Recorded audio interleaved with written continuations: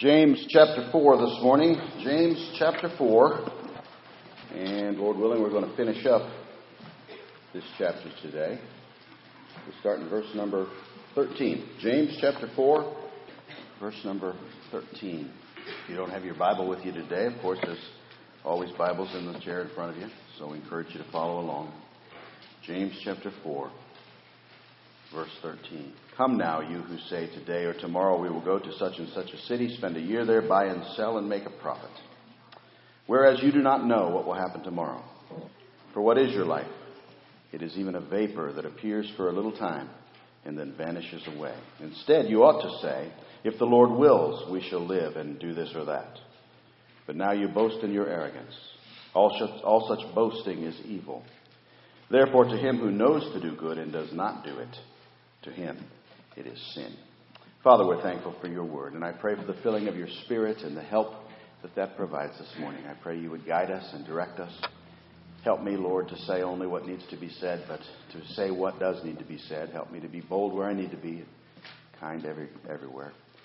I just pray for your guidance, and I pray, Lord, that we'd all have ears to hear your word this morning, that we'd accept your word as it is, your word, that we would not ignore it, we would not trifle with it, but that we would accept it, apply it, be changed by it, and be made more like our Lord would have us to be. So help today. Fill us, enable us, teach us, we pray. And whatever changes need to be made in our life as a result of that which we hear here today, help us to be faithful to do it. We pray in Jesus' name. Amen.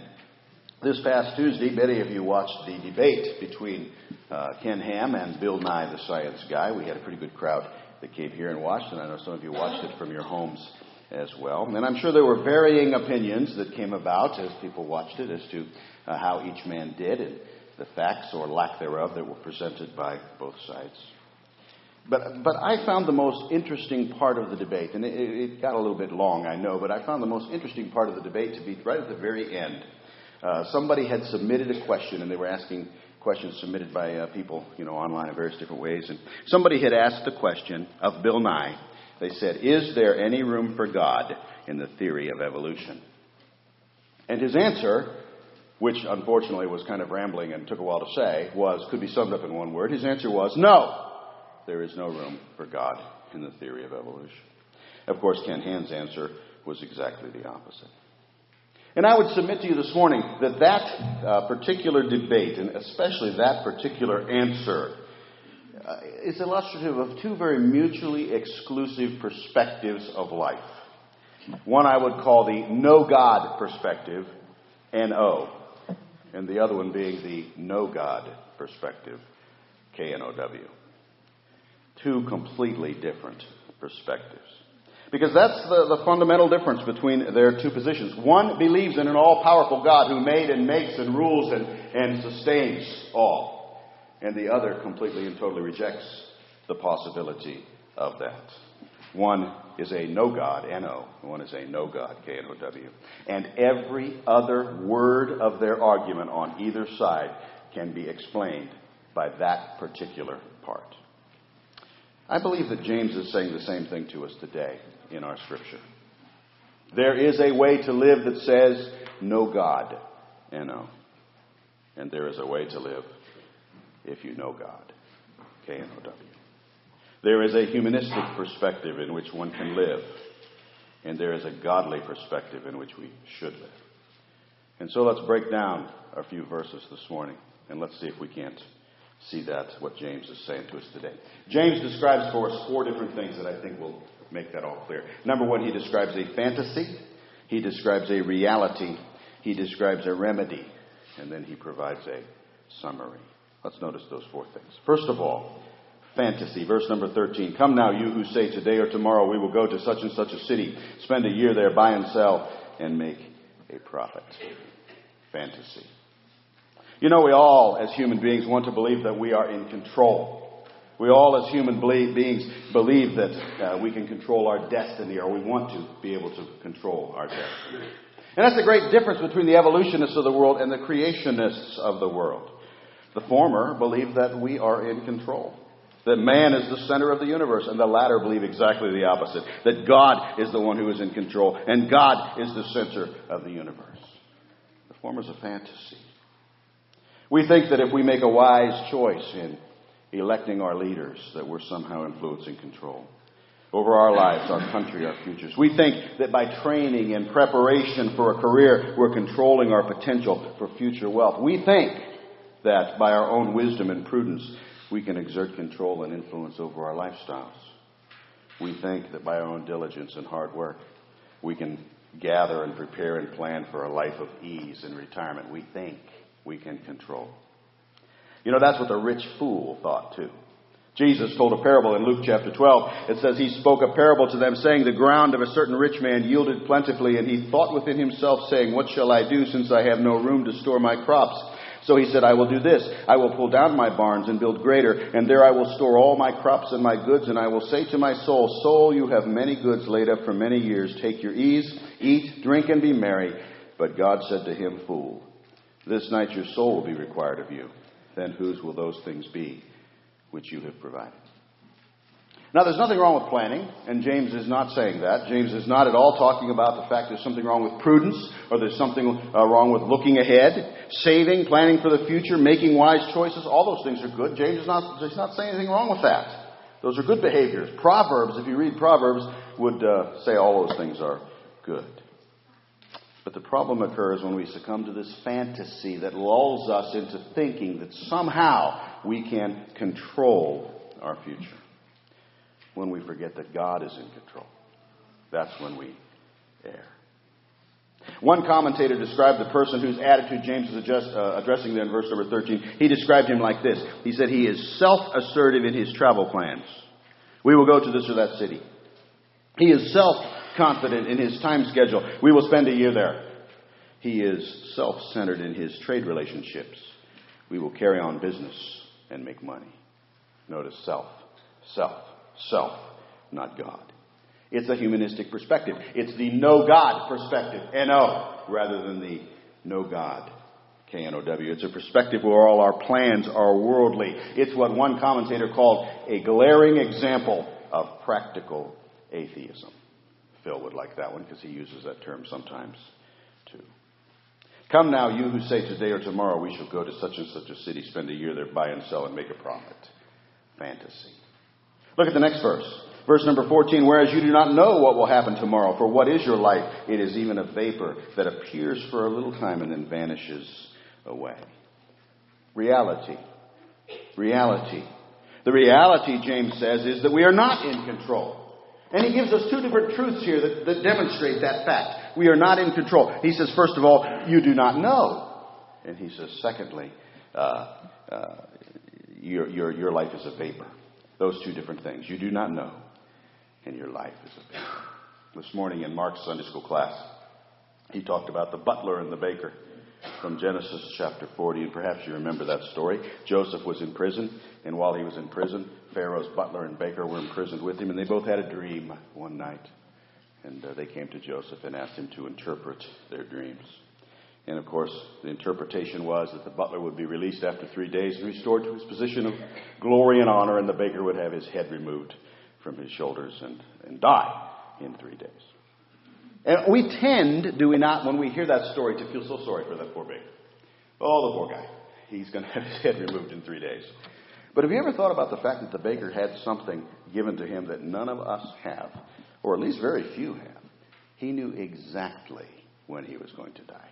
He knew exactly how much time he had left. It's certainly not true for the rest of us, and that's what James is saying. You do not know. You don't know what the future is. We don't know. Bill Nye said over and over and over again how he knows. And God thunders back from the pages of Scripture, no, you do not know. And that's what James is saying to us. We don't have to go very far in reading the Bible to find many, many examples of people who thought they knew the future and were just slapped down by the fact that they did not know. For example, Herod, great King Herod, was one minute being worshipped as a god by his subjects, and the next minute he was struck down with this terrible disease and died. He thought he knew about tomorrow, but he did not know. Belteshazzar was the king of Babylon. He was feasting with his minions. He thought that he had accomplished all that could be accomplished in the world. He thought that he was the greatest that had ever been when God wrote with the fingers of a hand on the wall next to him. and said, "It's over, pal. You have been found wanting, and your kingdom is being taken from you." He thought he knew about tomorrow, but he did not know. Job was at the top of his game. Wonderfully rich family, great wealth, power, prestige, and then one day God took it all away from him. He had lost it all. His family, his health, his wealth, all gone. Thought he knew about the future, but he did not know. Mark mentioned Joseph several times this morning, talking about him in his Sunday school class. Joseph, what an amazing example. One day he's daddy's favorite, the next day he's sold into slavery. The next day he's his master's favorite, the next day he's thrown into prison. The next day he's the ruler of the empire. You just simply do not know. One day the favorite son, the next day a slave, the next day a favorite, the next day a prisoner, the next day a king. All of these may have fantasized that they knew about tomorrow, but they are evidence that we do not know. Consider how Solomon put it in one of his most oft-quoted Proverbs. He said in Proverbs chapter 3, "Trust in the Lord with all your heart. Lean not on your own understanding. In all your ways acknowledge him, and he shall direct your paths. Do not be wise in your own eyes. Fear the Lord and depart from evil." Lean not on your own understanding. Why? Because you do not know. Do not be wise in your own eyes. Why? Because you do not know. Proverbs chapter 27 and verse 1, "Do not boast about tomorrow, for you do not know what a day may bring forth." Jesus said, "Therefore do not worry about tomorrow, for tomorrow will worry about its own things. Sufficient for the day is its own trouble." No sense worrying about what you do not know. James said another thing. He said, "Your life is a vapor." Your life is a vapor. He used an interesting word there. It's a Greek word from which we get our English word atmosphere. Atmosphere. He's describing our life as being a vapor, a smoke, a wisp, a fog, a mist. In other words, something that's extremely short-lived, soon to disappear. Other places in the Bible we see a similar thought. We see our life described as being frail and fleeting, and there are pictures of it given like this. It's described as a shadow, it's described as a breath, as a cloud, as a wild flower, as a vanity, or a mist. All different places in Scripture. There's a secular song we probably all have heard many, many times that may have gotten its inspiration from that thought. Dust in the wind. All we are is dust in the wind. It's amazing, isn't it, how many of us can live our lives completely in denial. We live as if tomorrow will never come. We waste minutes and hours and days and years, and they vanish like vapor, never to return. We have, as James says, just a little time, and then it vanishes away. Solomon said the same thing in Ecclesiastes chapter 12. I'll leave that one for you to read on your own. But he warned about us there to think about God now, while we're young, before it's too late, because it will be too late very, very soon. Because the day is coming sooner than we think, when we will not be able to respond. Ecclesiastes chapter 12. The psalmist said, "My days are consumed like smoke. My bones are burned like a hearth." 1 Peter chapter 1 and verse 24, "All flesh is as grass, and all the glory of man is the flower of the grass. The grass withers and its flower falls away." One man said, "Man's plans are always tentative. His plans are not his own. Time is not his own. In fact, life is not his own." So do you see what James is saying here? He's saying the fantasy is that we control our future. But the reality is we don't. We don't know it, and we have very little time indeed. And so we need to pray, don't we? We need to pray as the psalmist prayed, "Lord, make me to know my end, and what is the measure of my days, that I may know how frail I am. Indeed, you have made my days as handbreadths, and my age is as nothing before you. Certainly every man at his best state is but vapor. Surely every man walks about like a shadow. Surely they busy themselves in vain. He heaps up riches and does not know who will gather them. Surely every man is vapor." James goes on, look at verse 15. He says, "Instead you ought to say, if the Lord wills, we shall live and do this or that." Here's the remedy. The remedy. The point is so clear, I don't think we need to say a whole lot about it, but James mentions a couple of things here. He says the remedy is that we need to have two thoughts. We need to think this way. If the Lord wills, we shall live. And if the Lord wills, we shall do. Two different thoughts. We don't know about tomorrow, whether we're going to live or die, but God does. It's not within our control, but it's entirely in His. When Daniel was explaining the meaning of the writing on the wall to King Belteshazzar, we mentioned that a minute ago, Daniel told the king that, quote, God holds your breath in his hand and owns all your way. The psalmist said, my times are in your hand.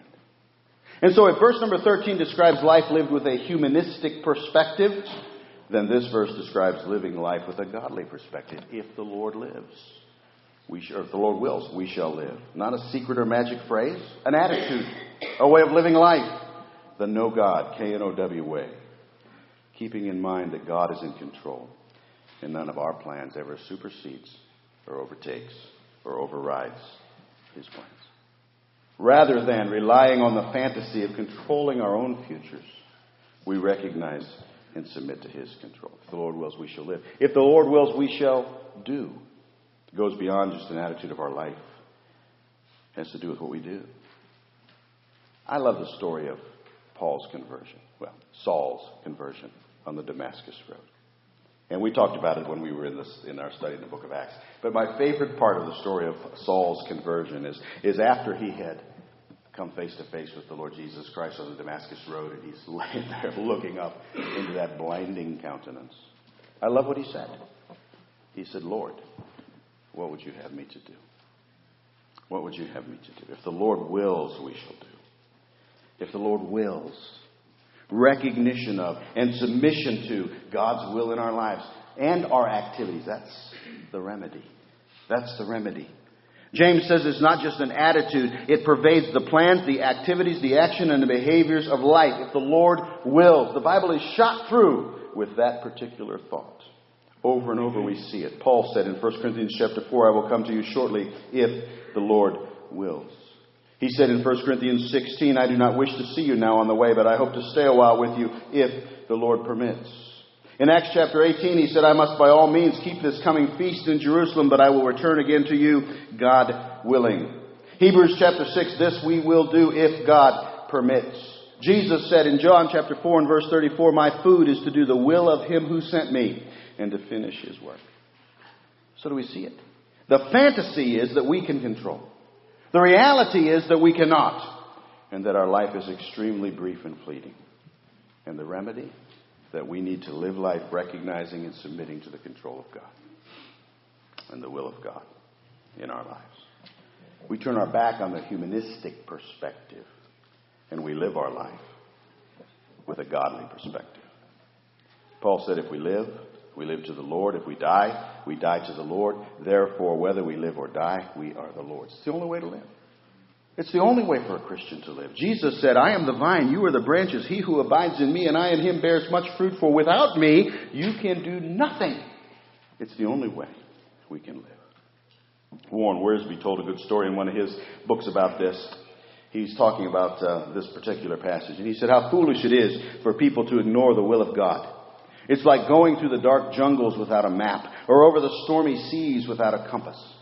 And then he proceeded to tell a story about a time he visited the Mammoth Caves in Kentucky, and some of you have probably been there. I know I have. He said this, he said, when we visited Mammoth Cave in Kentucky, I was impressed with the maze of tunnels and the dense darkness when the lights were turned off. And then we got to the Pulpit Rock, which is a rock that looks like a pulpit. He said when we got to the Pulpit Rock, the man in charge of the tour gave a 5-word sermon from it. Stay close to your guide. And that's a good sermon. And that's what James is saying. The remedy is the godly perspective. And then finally, look at verses 16 and 17. Having described the fantasy and the reality and the remedy, James is not going to sum it all up for us and give us a summary in these last 2 verses. But now you boast in your arrogance. All such boasting is evil. Therefore, to him who knows to do good and does not do it, to him it is sin. I think James is just driving home his point here. He's saying it's ridiculous, it's arrogant, it's foolish, boasting about that over which we have no control. But not only that, he says it's sinful. It's sinful. And not accidentally sinful. Knowingly sinful. To know something is right and not do it is sin. To know what God wants in our life and not do it is sin. You know what James is here? He's right back where he started. He's reiterating the point he's been making all throughout the book of James. Faith without works is dead. Or, as he's stating it here, knowledge without practice is sin. Same thing. I like how the New Living Translation translates the verse. Remember, it is sin to know what you ought to do and then not do it. So verse number 13, come now you who say today or tomorrow we will go to such and such a city, spend a year there, buy and sell and make a profit. Fantasy. Verse number 14, whereas you do not know what will happen tomorrow, for what is your life? It is even a vapor that appears for a little time and then vanishes away. Reality. Verse number 15, instead you ought to say, if the Lord wills, we shall live and do this or that. Remedy. And verses 16 and 17, you boast in your arrogance. All such boasting is evil. Therefore, to him who knows to do good, and does not do it, to him it is sin. Summary. You see, if you're living the fantasy that is verse 13, you're also living the evil and sin that is verses 16 and 17. But if you can just recognize the reality in verse number 14, then there's that remedy there in verse 15. That remedy that you can apply to your life. You can do it now. You can do it every day. You can do it until Jesus comes. And you can be living with a godly perspective. I ask you this morning, do you know what God wants you to do? Do you know what God wants from you? And are you doing it? Because remember what James said. Remember how he summed it up. He said, remember it's sin to know what you ought to do and then not do it. Think about that. That truth applies to every aspect of our lives. It applies to salvation. God's will is that you place your faith and your trust in the Lord Jesus Christ. He said, believe on the Lord Jesus Christ and thou shalt be saved. Have you done that? Remember, it is sin to know what you ought to do and then not do it. So many people answer that question, well, sure, I believe in God. But as James has already taught us, the demons make the same claim. If we press home that that's not enough to just believe in God, that one must be born again, that one must repent of their sin and turn to Christ, that one must ask and confess and receive and believe, trust Christ. It's amazing how many will refuse and walk away still lost. I say again, God's will is that you place your faith and your trust in the Lord Jesus Christ. Believe on the Lord Jesus Christ and thou shalt be saved. And I ask again, have you done that? Some will say, well, I'm not sure. I don't remember. Well, then I believe, my friend, you have not done it. You could just as easily remember or forget whether or not you've ever been married as to forget that. If you've ever trusted Christ, you'll remember. If your answer is, I'm not sure, then, my friend, I would suggest that you have not done it.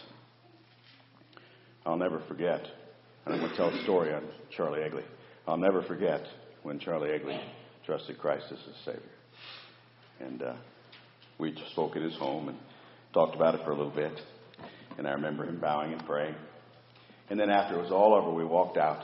And we were standing on his front porch. And Charlie said to me, I feel like a great weight has been lifted from me.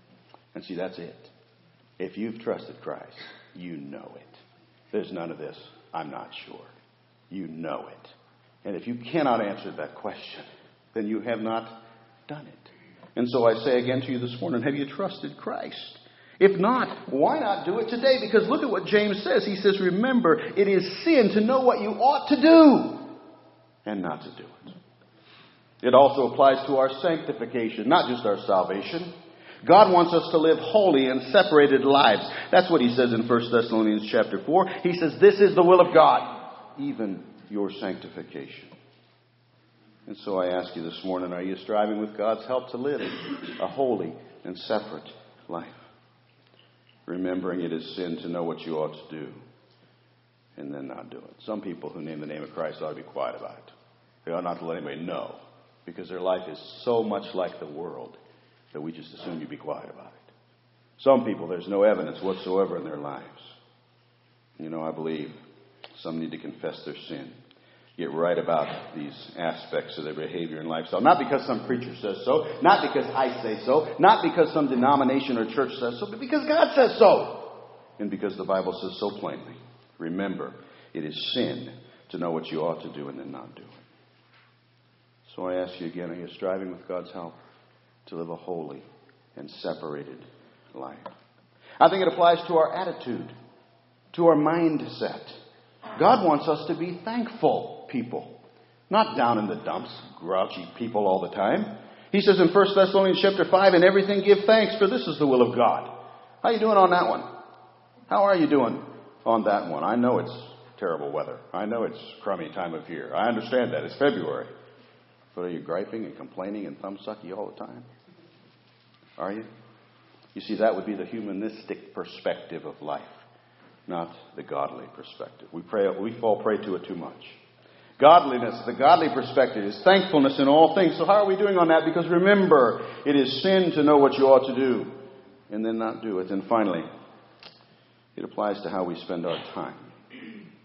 1 Peter chapter 2 and verse number 15, this is the will of God, that by doing good you may put to silence the ignorance of foolish men. God wants us doing good.